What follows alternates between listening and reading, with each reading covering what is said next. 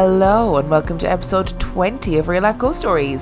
Yes, we are there. 20 weeks of podcast mania. We're celebrating our 20th episode, so make sure that you listen to our little bonus episode that we dropped.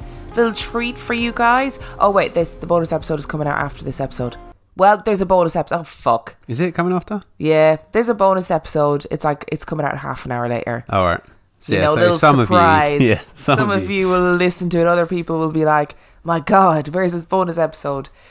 Our review this week is Hereditary. Hereditary was released in 2018. It has an IMDb rating of 7.3 out of 10 and a Rotten Tomatoes rating of 89%. So pretty good stuff. Do you want a synopsis? Yeah, give us a synopsis. When Ellen, the matriarch of the Graham family, passes away, her daughter's family begins to unravel cryptic and increasingly terrifying secrets about their ancestry. The more they discover, the more they find themselves trying to outrun the sinister fate they seem to have inherited. Making his feature debut, writer-director Ari Aster unleashes a nightmare vision of a domestic breakdown that exhibits the craft and precision of a nascent auteur transforming a familial tragedy into something ominous and deeply disquieting, and pushing the horror movie into chilling new terrain with its shattering portrait of a heritage gone to hell. So many big words in that synopsis. Yeah, I know, right? And I also want to argue with this synopsis in that it keeps saying the family discover. No, the mother discovers. Yeah. The rest of the family thinks she's fucking mental. Yeah, which I guess is where they get the Hereditary from, because I guess that's what's quite clever about this film, is that it sort of leads you down that line of thinking that maybe what you're seeing is to do with a mother's mental illness, which is what you say for all of our stories. Yeah, because you find out quite early on that the mum's brother had schizophrenia, the mum had dissociative identity disorder, and the dad had psychosis. Yeah. So obviously it kind of seems natural to the audience that she would be displaying signs of mental illness as well. And she is absolutely mental during it. She's mad. And it's Toni Collette who plays her, and she is stunning. She has such a brilliant horror film face. She just looks terrifying. And it's sort of complemented by the lighting as well from the film, which I just think is fantastic. There's some, which again is really geeky to say, but there are some fantastically lit scenes, one of which sort of coincides with what you're saying about the mum, where she's having a massive rant at the family around the dinner table and it's lit from a lamp above. And her face just looks even more manic than it actually does because of the way that it's lit. It's incredible. Yeah, it's brilliant because the shadows on her face make her look it makes it even more pronounced that she's somehow having this like crazy breakdown. It's got really good occult ideas that are quite subtle throughout. Yep. And then it all goes to absolute shit at the end. So that's the thing with this film. Like when we saw it in the cinema, I found it really unnerving up until the last sort of 15 minutes, I think, maybe 20, where I just thought it got a little bit ridiculous. Yeah, so throughout it, there's the little sister who's 13. She makes this really horrific noise the whole way through where she goes, that's her, like, it's like her tick that becomes like a really frightening thing later on. And the kind of scares in it are quite subtle up until the last 20 minutes when it does all go to absolute shit. And there are so many naked people in that last 20 minutes. So many titties. So like Veronica last week, but on acid. Yeah. So she just sees her naked dad, but actually in the last 20, which is traumatizing in itself. So is it worse seeing naked dad or naked strangers? I think it would be worse seeing your naked dad because you have to sit down for dinner with him the next day and pretend you haven't seen his penis. Yeah. Because he might accidentally stumble on a nudie speech and... if I have to see naked strangers, I never have to see them again. I don't need to look. Bike ride in Canterbury. Yeah, I don't need to look them in the eye. Haha. All right. What would you give this film out of 5? So I think in the cinema I found it unnerving. When we watched it again, I was more fascinated by it. I think there was one time where I jumped, which I've completely forgotten about, and I actually jumped from the mum screaming, not from the jump scare itself. I really like it, but I think I'd probably give it a 4.5 out of 5. The ending ruins it. 4 marks of that would have been because it is a good film, and 0.5 is because I think it is the start of a new dawn of horror movies. So I think that Ari Aster and Jordan Peele I think we'll look back on them maybe in 5-10 years and we will see that they're actually at the forefront of doing something a bit different with horror, whether you like that or not, where it sort of focuses a little bit more on the horror that comes from people and how they can generate supernatural stuff. So if you think about Get Out, if you've seen that. Brilliant film. And the new film that's coming up that looks terrifying from the trailer. Us. And then the Midsummer, which is the new Ari Aster film, which is coming out, all sort of linked, very similarly shot, similar sort of use of sound and light, similar sort of focus on humanity and occultism. I think they're probably at the start of something, a little new take, a fresh take on horror. A little different. Yeah. What about yourself? What would you give it? I'd give it 4 out of 5 because I think the ending was just mental. The ending does ruin the film. The ending was bizarre. As a film that was really promising, I would have preferred if the ending was more ambiguous. It gives you a definite answer, which is not the answer that I think anybody wants or needed, and it's just strange. The ending is really strange, and there's so many penises in that ending. Yeah, maybe if he just wandered off into the woods. Maybe if there just wasn't loads of penises that are inexplicable. Do you have penophobia? I do have penophobia. Is that a real word? No, you've just made that up. Okay. I'm going to have to look up now the phobia of penises after this. If anybody knows what the phobia of penises is, can you please text into the station? So as it is our 20th episode, we decided to do a listener episode because we get listener submissions all the time. And if you have sent me an email with a listener submission or a message on Facebook or whatever, I will get around to it eventually. But we do have some sort of a vague schedule. So for today's episode, it's going to be quite long. For all of those who are like, you need to make longer episodes, your wish has been granted for this 1 week. It's not quite 3 hour long episodes a week as one person demanded. Yeah, so one person requested during the week, I can't remember his name, but he very nicely requested during the week that we do 3 episodes a week of 1 hour long each. And I was like, man, I can barely get half an hour episodes out. So I don't know if I can do 3 1 hour episodes. That's mental. It's sweet that people want to listen to us for that long, though. I can't believe people want to listen to us for that long. Talking absolute shite. I'm really excited about this episode because I don't have really anything to do with the social media. And so I don't have any idea what these stories are about. So although I'm not really ready for it in terms of preparing myself to be scared, I am ready to hear these new stories that I won't have heard before. Our first story is a haunting. Our second story is I said first and then put up 3 fingers to Dan. That's why he's laughing. So our first story is a haunting. Our second story is, I would say, a demonic story. Nice. And our third story is a Ouija board story. Oh, hang on. All right, we need to sort this out. We need more alien stories. So let us know all about your people don't like alien stories. Experiences. No, thank you. Don't send them my way. I don't need that in my life. Are you ready for story number 1? Never ready, but anticipating it eagerly. Story number 1 comes from the lovely Andrew Dexter, and it is called The Haunting of Gladstone Villa. My family and I lived at a large property called Gladstone Villa in the former mining town of Bargoed in the Caerphilly County Borough of the South Wales Valleys in the UK. From 1969 to 1978, we experienced activity that simply defied rational explanation. We witnessed lights going on and off, electrical cables being pulled, and my grandfather Bill claimed to have had a glass bottle thrown towards him as he entered the main bedroom, missing him by inches. I didn't personally see this myself, but I can still remember the time he came from the bedroom with the broken bottle in his hands and he told us what had happened. There was the occasional sighting, but this was very rare indeed, so rare that in all the 9 years I was there, I never once saw it, but I did hear it many times in the bedroom. My mother Caroline saw it on at least 2 occasions. There were also regular footsteps heard in the main bedroom every evening. Sometimes during the day when we'd all be downstairs watching TV, one of us would turn the volume down to hear it more clearly, and my grandfather would point to the ceiling and say, "He's here," and "He's there now," trying to make out exactly where the footsteps were coming from and where they were going. There were 5 members of the family that were living at Gladstone Villa. My maternal grandfather, William Higgs, known as Bill to family and friends, a retired miner who worked at the local colliery. He was a short, bald man who liked nothing more than to listen to his country and western LPs, Johnny Cash and Glenn Campbell and so on. He also liked westerns on TV that starred John Wayne or Clint Eastwood. My maternal grandmother was Rita Higgs. She was a short woman who was a housewife. She was completely teetotal but liked a cigarette. She also liked collecting garden gnomes and liked watching soap operas on TV.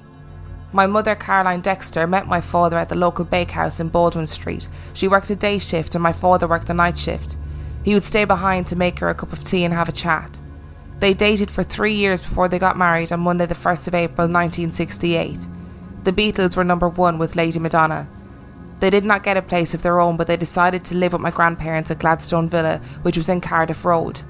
I was born on the 24th of August 1969, when everyone was listening to the latest number 1 in the charts, Honky Tonk Woman by the Rolling Stones.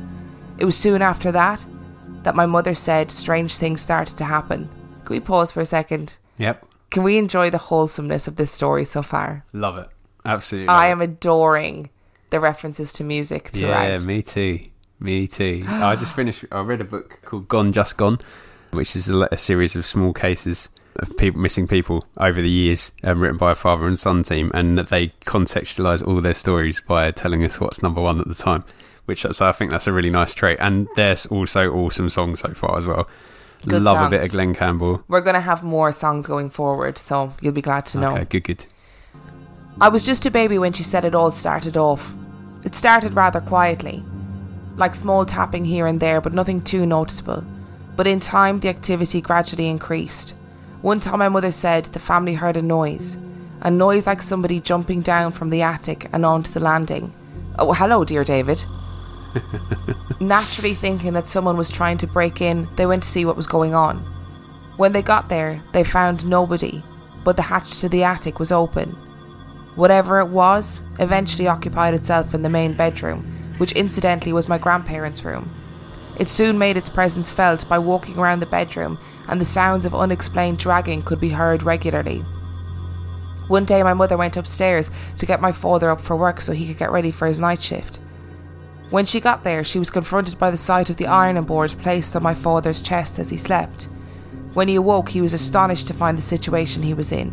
He suspected my grandfather was playing pranks, but in time he knew my grandfather was not responsible for it, and he told his work friends what was going on, and it got around town that Gladstone Villa was haunted. My parents separated in 1972 and my father left Gladstone Villa, but it wasn't because of what was going on in the house. It was just a breakdown of their marriage. They finally divorced on the 25th of April 1975. The British band the Bay City Rollers were number one in the charts with Bye Bye Baby. Very apt. It would have been amusing but for the fact of what was going on in the house. I was barely 2 years old, so I have no memory of my father living at Gladstone Villa, but he would come and see me every Saturday to take me to see my paternal grandparents and to the local cinema. Great times, even though the paranormal activity still continued. As I got older, I eventually saw the poltergeist activity for myself. I saw the electrical cables being pulled by unseen forces. I saw lights going on and off, and when my grandfather would play records on the Sunday as the family did the dinner, it would turn the music off. Whatever it was took exception to the British band Slade and any religious TV shows my grandmother Rita would watch. Over time, the local police became involved, particularly due to activity in the attic. I remember them popping their heads into the attic, hesitating and not going in, but they suggested that it was probably just my father playing a prank on the family. A family friend, Mrs. Ivy France, was very sceptical when my grandmother told her that Gladstone Villa was haunted. I can still remember Ivy going into the main bedroom, looking around and saying it was probably vibration from the traffic outside that was causing it. She suggested that if we were really worried, we should contact the local press and a medium to investigate the house. The medium was John Matthews, and when he came to Gladstone Villa, he started by asking the family questions. He then began by challenging the spirit to perform by knocking on the ceiling, and sure enough, it responded by knocking back at him. At some point, John went into a trance to try and make contact, but he failed to get a name. He later confirmed the obvious, that there was indeed a presence there, and it was an earthbound spirit, and that it had unfinished business. A priest by the name of Graham Jones was called to Gladstone Villa. He blessed the property, and after a few prayers he duly left, and it was quiet for a few short months after that. No incidents. But it did return, and with a vengeance. And this time it decided to show itself. One evening my grandfather, my mother and I were watching television. My grandmother was reading a book when all of a sudden my mother just so happened to look to her left, and she saw a full, solid figure of a monk standing by the doorway. We did not see this as we were otherwise occupied, but she described it in detail as a monk in typical brown habit, complete with hood over his head so she couldn't see his face. It sounded very much like a 16th century Benedictine monk. Fred Davies was a friend of my grandfather. They worked together at the local colliery and he would visit most evenings. Fred was a slim man who would wear a flat cap and glasses and smoked hand-rolled cigarettes that hung from his lips when he spoke. He would sit in his favourite chair by the open fire and talk to the family and watch TV with us. One day Fred was with us, in his usual place by the open fire. I was quietly playing with my toys by the sideboard. It was quiet, when all of a sudden there was one very loud bang. It was so loud that Fred ducked his head and I ran to my mother for comfort. When it was quiet, we all went upstairs. My grandfather was first and I was last.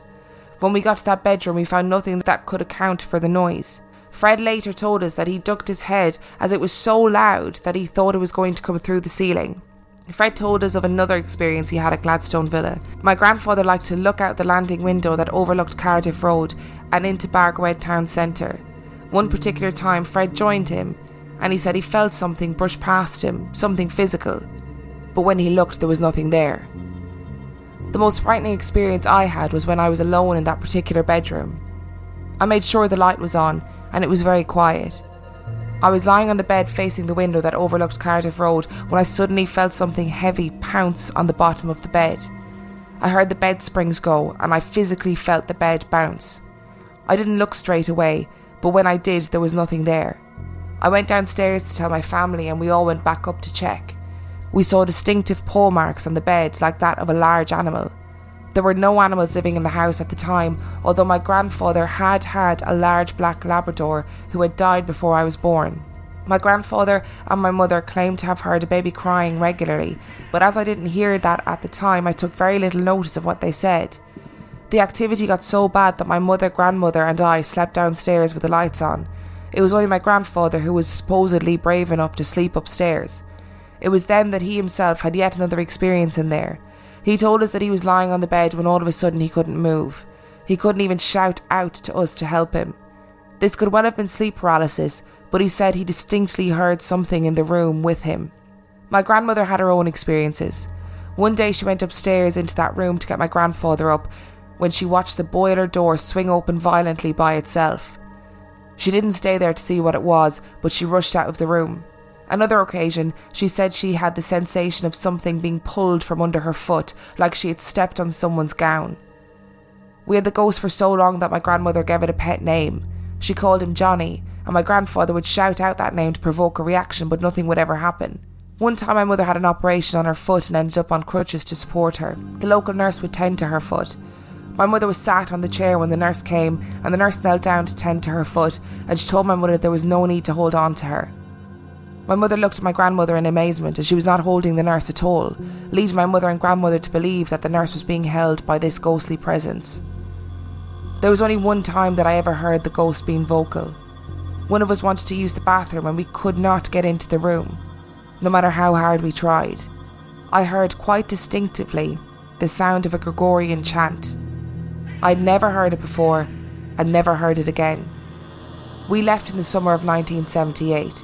When two local businessmen bought the property, and Gladstone Villa was eventually converted into a small hotel, and it changed its name to Reds Park Hotel.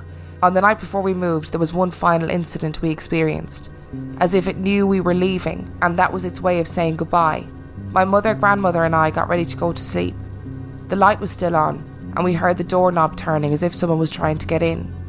At first, I naturally thought it was my grandfather, as he was the only one who slept upstairs in that room. And as the sound went on, we thought maybe it was him playing a prank. I called out to him, but there was no answer, no laugh that would have given him away. Then we heard our belongings that we had packed in the hallway being thrown violently around. The next day we asked my grandfather if it was him playing a joke. He insisted it wasn't him, and to this day I still believe him. I had my 40th birthday at Reds Park Hotel in August 2009, for old time's sake. And the staff told me about the ghost, and I told them about what happened to me 30 years before. The staff told me of their own personal experiences, lights going off and on, the odd sighting in room 5, a bride in white was seen, again, claims of a crying baby. I did a thorough research of the property and the Cardiff Road area, and I found out some very interesting things indeed. I found out from Bargwed Library and local newspaper archives that the Gladstone Villa dates back to 1900, and it was named after the former British Prime Minister William Gladstone. I discovered the previous people that lived there, the Kimmiett family, in 1924. The newly married couple, Michael and Evelyn Kimmiett, had a son called Elvin. He died at the property at just 4 months old, which could explain the baby my mother and grandfather heard in the bedroom. Mrs. Evelyn Kimmiett died in 1970, soon after I was born. Maybe this is why all the activity started. I also found out that there was a monastery in Baldwin Street where my parents met and worked, and there is a property directly opposite the former Gladstone Villa property in Cardiff Road dating back to the 16th century. It's now a public house called the Rafa Club, A priest's hide is said to be there, but it's sealed up, which could explain the monk that my mother saw. But what I've said here is true. I wouldn't share this if I couldn't possibly back it up, and I've used real names as I've nothing to hide, and all I've said can be verified by the family of those people I mentioned. Sadly, some of the people I've mentioned are no longer with us. I challenge any hardened skeptic and firm non-believer, and I can assure them that they will indeed most certainly question their belief system. Of this I have no doubt at all whatsoever. In fact, I'm 100% positive. You can Google this property. It is still there in Cardiff Road, Bargowed, Wales, UK, very near Caerphilly and Cardiff. This place needs to be thoroughly investigated and is well worth documenting. I'm quite serious about this, and very sincere. Story number 1. Okay. Oh, so much to say. I just want to say, before we go any further, that I adored this story because it is the most wholesome ghost story I've ever heard. And I loved the details about his family. I loved the details about their lives, about like the TV shows his grandmother used to watch. Oh my God, I just loved it. Thank you so much for sending in that story. It made my little life. So what did you think? There's a lot of stuff going on in that house, isn't there? There's some really, so first of all, when that thump from something jumping down from the attic. Get out. Imagine being in your house and hearing something jumping down from the attic. Well, it reminds me of a story someone told me. So obviously our attic door comes down, right? Yeah. But a lot of them are hatches and they go up. And I remember reading this story where there was someone in the house and they saw someone peeking down from the attic. No! Oh, don't like that. Don't like that at all. Absolutely not. I know it was a jumping down. It was a different story with what's this guy's name? Andrew. Yeah, so with Andrew, obviously it's a different story because it's the sound of something coming down from it. But God, anything to do with attics is gross. There is a theory that babies being born stirs up activity, like latent activity in houses. Yeah. So it could be that his birth, kind of the new energy, the new little newborn, new life in a house could have started something. I feel like there's more than one entity going on here. Definitely. There has to be. It sounds like there's a poltergeist, there's a monk, there's a baby. There's potentially a mum looking for the baby. Yeah. Yeah, because that would make a lot of sense. If she died when Andrew was born and she lost the baby in the house, then that's and then there's a new baby in the house, she might be like... go back to the house. Yeah. And monks are so common in hauntings as well, which I find quite bizarre. Why do you find that bizarre? Because you think they would have moved on? Well, yeah, and it's like... They're always a little bit terrifying as well. Like, because the black monk, isn't it, is the one that's... That's the really evil one. Yeah. And there's, in a house somewhere in the UK. Yeah, and there's lots of things like that where they're always connected to bad stuff. So it's like... But I guess they were up to bad things. Like, some monks not all monks were good, were they? And the assumption is that because they were a monk, if they were a holy person, so they must have been doing good things. But actually, not all of them were, and maybe they were, like, really unsettled in the life that they lived. But it's super annoying poltergeist as well, like unplugging stuff, turning music off, not having that. But I just thought the funniest thing for me was the story of his dad waking up with the ironing board on his chest. What a bizarre thing for the poltergeist to do. But what a bizarre thing to wake up to. Yeah, I know. Imagine waking up with an ironing board on you. Yeah, if you weren't in bed next to me, then I'd potentially, I wouldn't question it because I'd just be like, alright, what are you up to?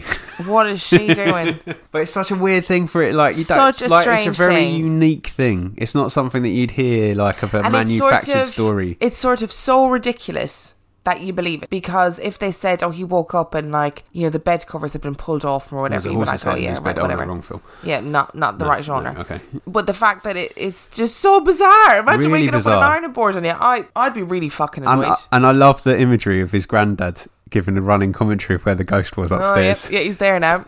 He's moved. He's gone into the other room.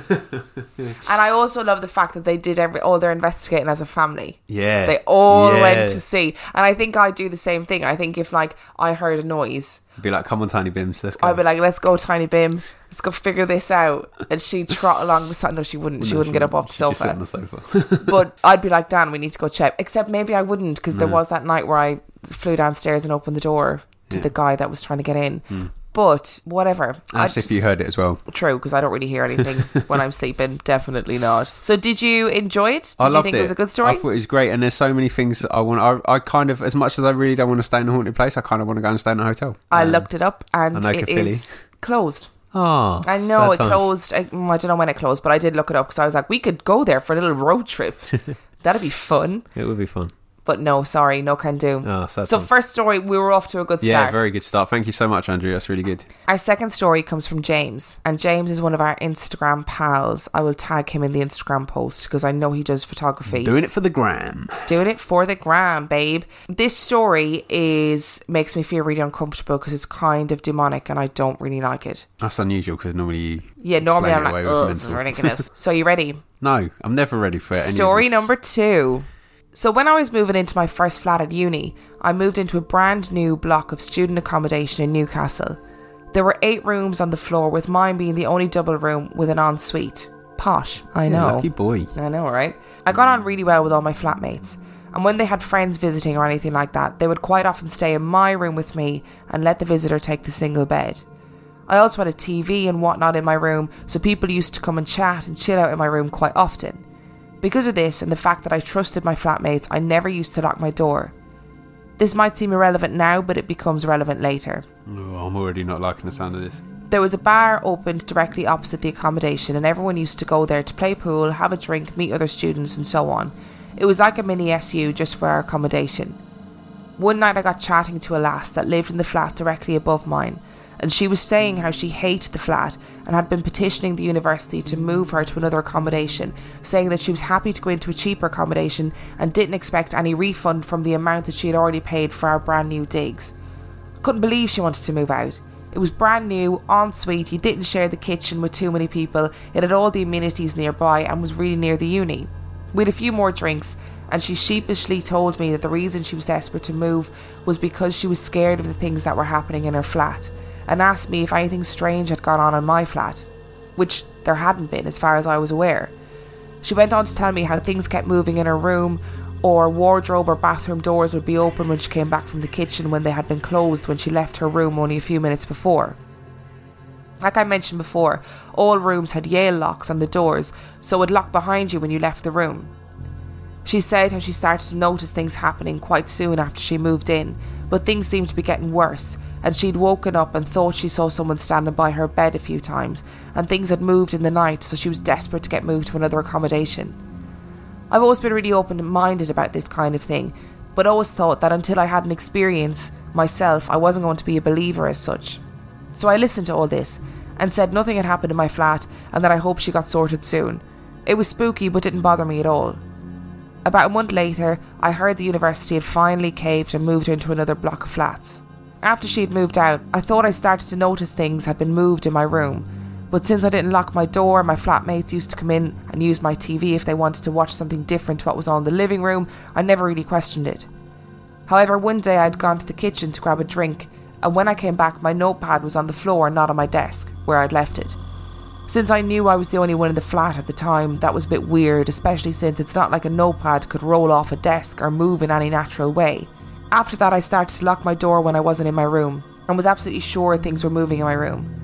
Drawers would be open when I got back to the room, that had been closed when I left. I'd find things on the floor that had been securely on my desk when I left.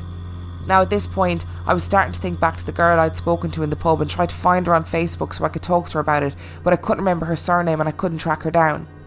I kept hearing noises in the flat that sounded like something had fallen off my desk or had fallen in my wardrobe, but most of the time I couldn't find what had made the noise. Occasionally I'd find something that had been on my desk, on the floor, or things that had been in a drawer, I would randomly find them in my wardrobe. By this point, we were a fair way through the year, and I had only a few months left to my tenancy, so I thought that while things in the flat were definitely weird, I would just ignore it, as I would be leaving soon anyway.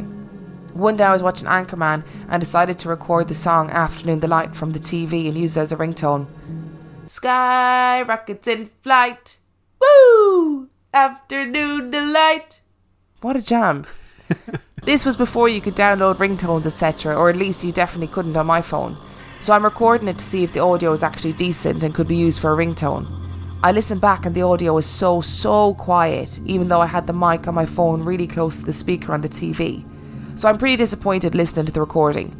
And all of a sudden, there is this terrifying moan, which was so much louder than the volume of the song that was playing in the recording. It sounded like someone had their mouth literally on top of the mic on the phone and moaned as loudly as they possibly could in this guttural, awful sound. I was beyond freaked out and decided to leave and go back and stay at my parents' house for a few days. So I'm back in my hometown. My parents said we'd been invited to a family friends for Sunday dinner. Now these family friends are from Ireland and they are Catholic, but like Irish Catholic. I get that, James. I get that. At church every Sunday and have the local priests around theirs for meals all the time. So me and my parents walk round to have Sunday dinner and sure enough the local priest is there as well. This priest was actually a really interesting guy. He was one of the few priests in the UK that had been sent by the church to look into hauntings around the UK, and while he would never talk about what he had seen, he would acknowledge that part of his job was to deal with these matters and would chat about his belief in such things. I told my mum about my recording and the things that had gone on in the flat, and told her that that was why I wanted to stay at home for a few days, because this recording had really freaked me out. So the conversation comes up over dinner, and the priest asks if I had the recording on me, which I did since it was on my phone. He listened to it and very seriously told me to delete the recording and don't talk about it or acknowledge it in the flat. He also told me not to talk out loud to myself or whatever this was in the flat, and don't acknowledge if anything was moved. He seemed pretty concerned and told me to contact him at any time if anything else happened. This obviously freaked me out even more. So I deleted the recording. And yes, I know people are going to say, well, why would you do that? You had proof and now it's just a story. Because the priest told him to. Okay, let me finish. Alright. But this wasn't just a story for me. This was my flat and meant to be my home. I didn't want a story or anything like that, and at this point I was pretty terrified of what this thing could be. After about a week, I went back to the flat and found my room pretty much how I left it, apart from the things that had been on my desk were now strewn across the room. I just picked them up and put them back and acted like nothing had surprised me. Nothing happened for the next few weeks and I had my exams, so I was out in the flat quite a bit at the library. One night after my exams had finished, I'd gotten an early night and woke up to what I thought was one of my flatmates pushing me on my shoulder. Not really shaking me awake, just pushing down on my shoulder. I opened my eyes and saw someone looking at me, kind of leaning over me. It was dark, but I could make out a face and the silhouette of a person leaning over me. I panicked as soon as I woke up enough to realise that my bedroom door was locked and this could not be a flatmate. I shouted out and scrambled to either side of the bed, and the silhouette moved up and backed away from me, essentially ending up in the top corner of my room, still looking at me. I jumped out of bed and ran out of my room and along to the living room. After a while I went back to my room, got dressed and went back to my parents' house at about 3 a.m. I only went back to the flat to pack my things after that, and that experience has stuck with me ever since. Looking back on these events, I kind of think that taken individually you could possibly dismiss someone of all of this stuff. I had just woken up and it was dark, so maybe my eyes were adjusting to the dark, but I'm a heavy sleeper, and I became aware of someone pushing on my shoulder before I woke up properly, and as I woke up I kept feeling that shove. I did bump into the girl that had lived above me a few years after this. I told her about things moving in my flat and how I'd started to get freaked out by things happening in the flat, and she asked me if the shadow had started to wake me up as well, and said that she kept being shook awake and that's why she begged the university to move her. I said it happened once, but it was strange hearing how similar the things we experienced were. Ever since then I'm definitely a believer in the paranormal, but I never want to experience anything like that again. The voice recording was honestly something I will never forget, and everyone that heard it still comments on how disturbing it was. Part of me wishes I'd kept the recording so I could send it to people, but at the same time I'm glad I deleted it and moved on with my life, because that series of events is something that I want to distance myself from. Thanks, James. That was horrific. Horrific. Horrible. If something woke me up. Yeah, that's what I was going to say, because he said he's a deep sleeper, right? Yeah. And like, I have shook you in the morning to say say goodbye to you when I leave for work in the morning, and you have barely flinched. Oh no, I never remember you leaving in the morning, even though you always like wake me up to say So if goodbye. he's a heavy sleeper like you, that takes some force to wake someone up like that. And also, Whoa. It's not sleep paralysis, because sleep paralysis, the whole point is being paralysed. And he immediately said that when he realised someone was standing over me, scrambled to the other side of the bed. And this thing scrambled up the wall. Yeah. Get out. It's all freaky movements and stuff like that, isn't it? Unnatural movements. And I was really like, I was even more panicked at one point, because I thought he was going to say when he was looking for the girl, and I never found her. And she had died. And she was never There never real. was a girl. Oh my word. Except a girl that died in a fire 10 years ago. Yeah, that's where I thought he was going. But it's interesting because it's a new building. Yeah, it's So how does that happen in a new building? I say that there were some Satanist builders that opened a portal when they were building the building. Ah, yes, that old chestnut. Yeah, because it happens That's quite regularly. Standard answer to everything. Those Satanist builders. Yeah, oh no, I don't like that story at all as well, because it wasn't like, obviously he didn't describe anything that looked like my dorm room when I was at uni, but I could just... I never lived in dorms. I lived in Dublin city centre. I could picture that all happening in my room, because I had a desk and a bed and a bathroom. Yeah. I haven't had a single bed, but and so I could just vividly picture everything happening in my own room. Not nice. No, not nice at all. And just like, that's what always freaks me out about recordings as well. Like it's that, like he wasn't trying to do like an EVP or anything. He was recording a ringtone. Yeah, which you did do back in the day. I remember those days of recording your own ringtone. Yeah, everyone I tried was crap, so I just gave up. You would have had really emo music as your ringtone as well. No, I mainly had like little sound bites and stuff that I thought were funny, and then when I played them back, I was like, nah, nobody's going to find that funny. It's just going to be irritating, so delete. Oh, I bet you did. Yeah. But no, I don't like it. Don't like it at all. It's horrible, James. Thanks for sharing. I'm glad you deleted it and listened to that priest, because I would have as well. That's the thing. There's a part of me that really wants to hear it though as well. Like I really want to be able to go on now. I've got the recording. I'm glad you haven't. But I would have done the same thing. Like even if you don't like believe in the church and stuff, if like a priest, I think if something makes you, if something makes you feel like that, if you're uneasy about it already, and the priest is like, you need to delete it, you get rid of it, and don't acknowledge it, then you'd be like, yeah, okay, mate. Like I actually will. But I think even if you don't believe, like even if you're a complete non-believer, like I'm very skeptical about things, but it's not saying I don't believe. Like I've openly said I've seen a ghost. I do believe in ghosts. I do believe they're real. But if you don't believe and stuff is actively happening in your room that you know you are not doing, so stuff being moved, like you're naturally going to be like, this is weird. Yeah, this is, something's not okay here. Something is wrong. Oh, why would it be shaking you awake in the middle of the night? I just didn't like the reversing back up the wall. But why would it be shaking you awake in the middle of the night? Maybe it's got something really important to it. But what has that much force that it's able to, like if it's like a ghost, that it's able to like shove you and wake you up? It would have to fucking set me on fire to wake me up. Yeah.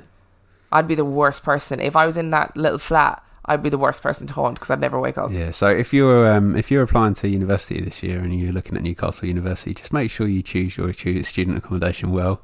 Choose it wisely. If it's a fairly new build, yeah, and it's opposite a bar, don't do it. Don't put yourself through that. They might offer you a double bed and an ensuite bathroom. I'd love to know. Actually, that's interesting. I'd love to know since then, has anything happened? Maybe it's fallen down, and actually they were just trying to warn them to get out. Get out. By climbing up the walls. Well, no, that's just a reaction. That's not a good fucking No, but warning, it might be like, it might be an alien. Shut up, Dan. That actually made me feel funny. Stop. Well, no. because what if it's like... No. Okay, forget the alien. That was just me being silly. But just think about reactions. If someone reacts to you in a way that is loud and scared when you're not expecting it, your instant response is to back away. Yeah. So if they were shaking them and then he jumped up and screamed and moved towards him, and then his response is to recoil, isn't it? So, that's why I understand it. You understand this entity. And this entity have connected on a deeper, meaningful level. If you can hear that munching in the background, it's because the cat has come in and decided to eat her dry food. And she doesn't really have any teeth, so... It's a big effort. It's a big effort for her, so I apologise if you hear that little munching in the background. Are you ready for story number 3? Not if it's as bad as the last one, to be honest. That first one was lovely and wholesome, and it was scary, really scary, but it was quite quaint and it was interesting. James has just done us a wrong, and I think sorry, James, I'm not a fan of your story. It scared me a little bit too much. Don't need to be that uncomfortable this time of night. I was a fan of your story, James. Are you ready for story number 3? Okay, hang on. Before we go, on a scale of 10 being demons crawling backwards up a wall to 0 being really bad jump scares in a movie, where does this story sit? I'm going to say it's about a 5. Okay, I can deal with that. I can handle that. Yeah, but it is a Ouija board story. And this story comes from Ruth. So thank you, Ruth, for sending in your story. We've had very wholesome names as well. Yeah, all very pronounceable and not... Yeah, not really difficult to pronounce because I really struggle. Are you ready? Yes. I grew up in a northern Minnesota mining town. Oh, more miners. Ghosts. Weird. Yeah, really weird. I hadn't made that connection until right now. Yeah. Good book ending as well. Minor story. Newcastle in the middle. Boom. Yeah. Planning. I grew up in a northern Minnesota mining town. So close to Canada that CBC was one of our basic television channels. I'm assuming that is a Canadian television station. Yeah, I'd imagine it's Canadian Broadcasting Corporation. Oh. Maybe. The Iron Range is a messed up and fascinating place, and I will never live there again. Wow. What an introduction. Whoa. But I guess I can get that mining towns were probably... And the Iron Range is like the shit version of the Iron Curtain. Yes. Yeah.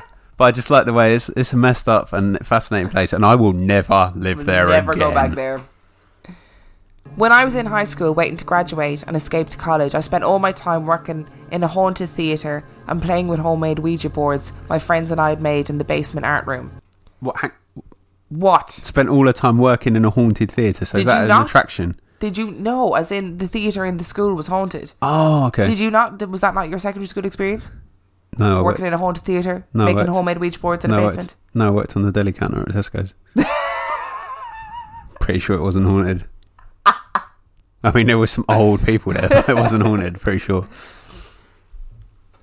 I've lots of really fucked up stories from this period of time. Yeah, I'm not surprised. Can you let me Sorry. finish? We are never going to get through this story. I've lots of really fucked up stories from this period of time because my art room friends and I messed around with the boards constantly. I had a real slacker schedule for the period of time this story covers, so I was in the art room for 3 periods a day plus lunch. Secondary school is amazing in the Iron Range. Hang on, you just told me not to interrupt you, and now you're interrupting yourself. I'm getting tired now. This is a long episode, so one of the courses was called crafts, and you literally could do anything and get a good grade. So we made homemade Ouija boards and then used empty tape spools as planchettes. I've studied this phenomena a lot since, and while I definitely do believe that idiomotor responses explain some things, there's far more to it than that. I've been told things that only I knew, and I wasn't touching the board at all when that happened. I was doing homework next to a few of my friends using it, but that's truly another story and is why I eventually stopped. I had a young theatre teacher who befriended a few of us. Okay, red alert there. Alarm bells. Don't make friends with your teachers. It's weird. I had a young theatre teacher who befriended a few of us, and so I also had the run of the theatre. The building was state of the art at the turn of the century, but nearly a century on hadn't been well maintained. The mining industry is always in a depression, and there were areas of it that were closed off to students for safety reasons. One of these areas was above the auditorium, on the same level as the lighting grid and curtain ropes. One day our teacher swore 3 of us to secrecy and snuck us up there to explore. Who is this man? This is not good health and safety practice. And also not good teaching practice. Bringing 3 kids off to a secret room. He sounds like a shady character. Shady. We went through a door marked properties rooms, in fading gilt paint, up a narrow stair to a hall with 3 doors. The first 2 rooms were empty except for some rotting curtains. The third was at the end of the hall and the door was closed. When we opened it, we all recoiled. It was for some reason painted scarlet, the kind of red reserved for fire engines and fingernails. The only thing in it was a closed trunk. The rest of the place was benignly forlorn, only creepy in a way that all abandoned places are. But this room did not want us, and I did not want to stay. We left in a hurry, with the trunk. Why would you take the trunk with you? Well, because that's where all the interesting stuff is, clearly. Would you take the trunk? No, I'd open it, though. Oh, would you? Yeah, I'd want to know what was in it. You're one of those people that finds bodies when they're out for a run. Yeah, probably. Yeah, you're one of those people. Except one big flaw with that theory. You would never be out for a run. Me neither. All along, we'd had issues with things moving around the theatre and weird stuff happening. Things were never in the place you put them. At first, we blamed each other. But the more time we spent there, the less it could be ignored. The auditorium was always locked during the day unless it was in use. Often our teacher would give us the keys so we could get things done during our study halls, but we had to be careful since it was a privilege. So we'd carefully lock the front door behind us, unlock the padlock to the curtain, pull booth to get supplies, come down, relock it, lock the back door, and by the time we came back in the front again, the curtain pull booth would be unlocked and standing ajar. Again, this was a padlock. To open the door like that, you had to remove the lock entirely, open the door, and then thread the lock back into just the door. It was seriously fucked up, and it happened so often that we'd all check ourselves and bear witness to it being locked before we left. There is still no logical explanation for that door opening on its own. I want to make it very clear that the friends that I was doing the Ouija board with were not the same friends I was constantly in the theatre with during the day. The theatre tech kids really wanted nothing to do with our dumb boards, but were very aware that there was something inexplicable happening in the theatre. I was the one who took the problem to the Ouija board. Everything that happened next was totally my fault. We had a spirit we spoke to a great deal who called herself, I don't know, who knows what it really was, Janet. This story is already out of control, so I won't talk about her much except to say that she had her own special board and was the friendliest and most coherent spirit we spoke to, so I asked her about the ghost upstairs. Oh yes, she said. The building is definitely haunted. Her name is Mary Jo.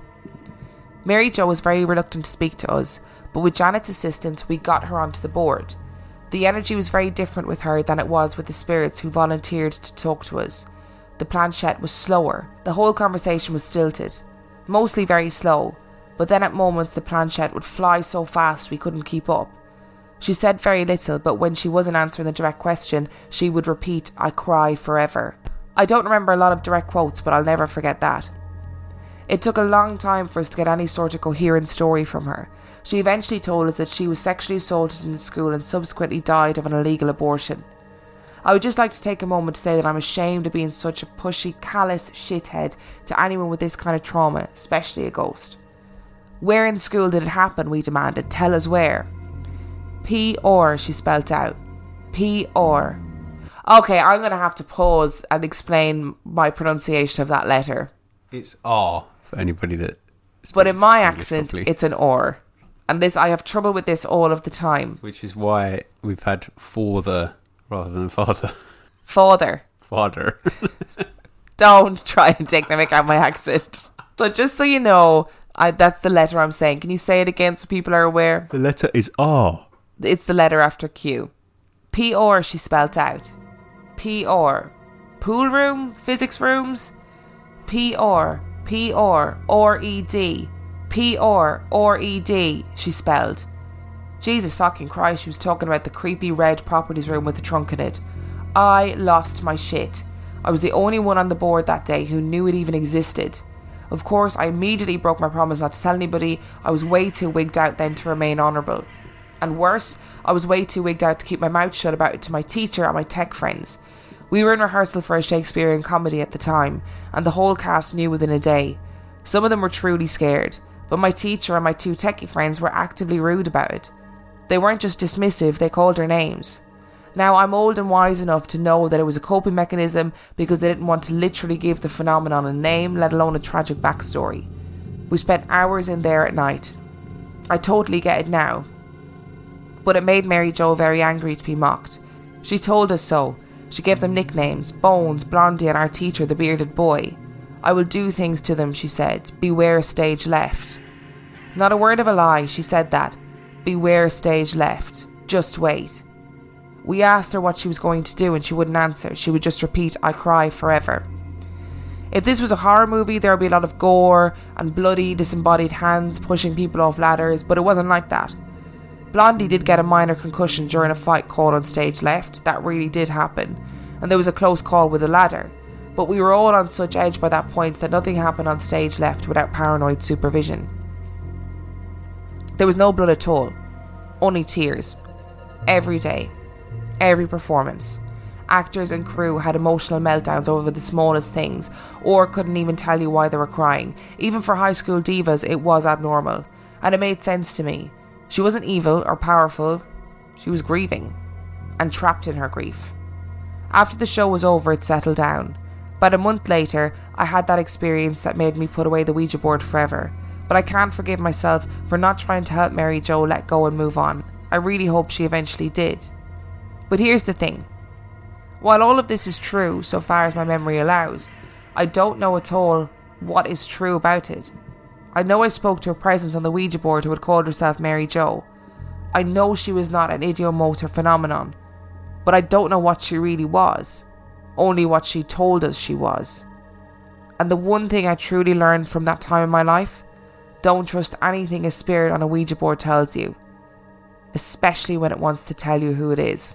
What a great ending to that story. Oh, have I missed something? What? What's the incident where she might never want to... She says in the beginning... Oh, she didn't want to talk about it. She didn't want to talk about it. Whoa. So what did you think? I think that would make a really good movie. Wouldn't it? Yeah. There's a real Hollywood... Yeah. A Hollywood tinge to it. I could just imagine the build-up with her and her friends making Ouija boards in class, in art class, and slackers, and like sort of the Breakfast Club, but with demons. Yeah, creepy teacher. Yeah, we need to listen, Ruth. We need to have a conversation about the appropriate boundaries between teachers and students. That guy sounds like a creep. Yeah. Maybe he was just trying to be one of those young, cool teachers. Yeah, and he probably wasn't that creepy in real life, but actually for the movie you'd make him like slightly... Oh, I'd make him really lechy. So you'd be uneasy about it. Yeah, so you'd think, what's going on between... What if he raped Mary Jo? The ghost? I don't know if that's possible. No, before she became a before ghost. She died. Yeah. Oh, before she became a ghost. See, I just see her as Mary Jo the ghost. I don't really see her as a human being. Yeah. That's see, terrible, I would have some questions about him.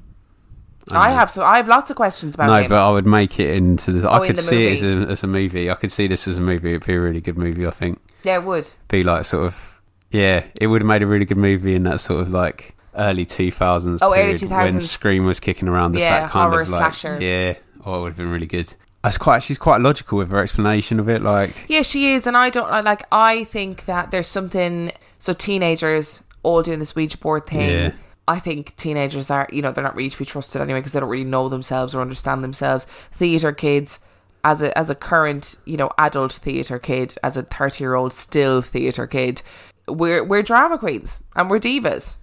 That's what we do. The amount of times I've cried inexplicably in rehearsals or before I go on stage. Yeah, but I kind of like that because that made sense to me. Like, it's just sometimes places are just sad. Do you know what I mean? Like, yeah, and she could have just amped up. She could have just amped up the sadness. Like, that could have been her response to them being mean to her, and just like, actually, you experience what I feel.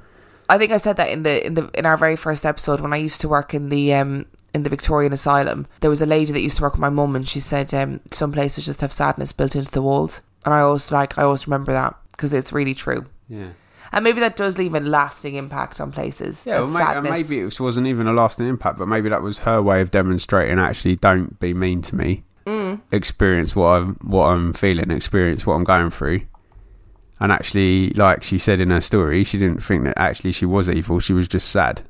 And that was her response to being like tormented or being called names, and actually, take me seriously, this is... I don't really understand why they'd call her names.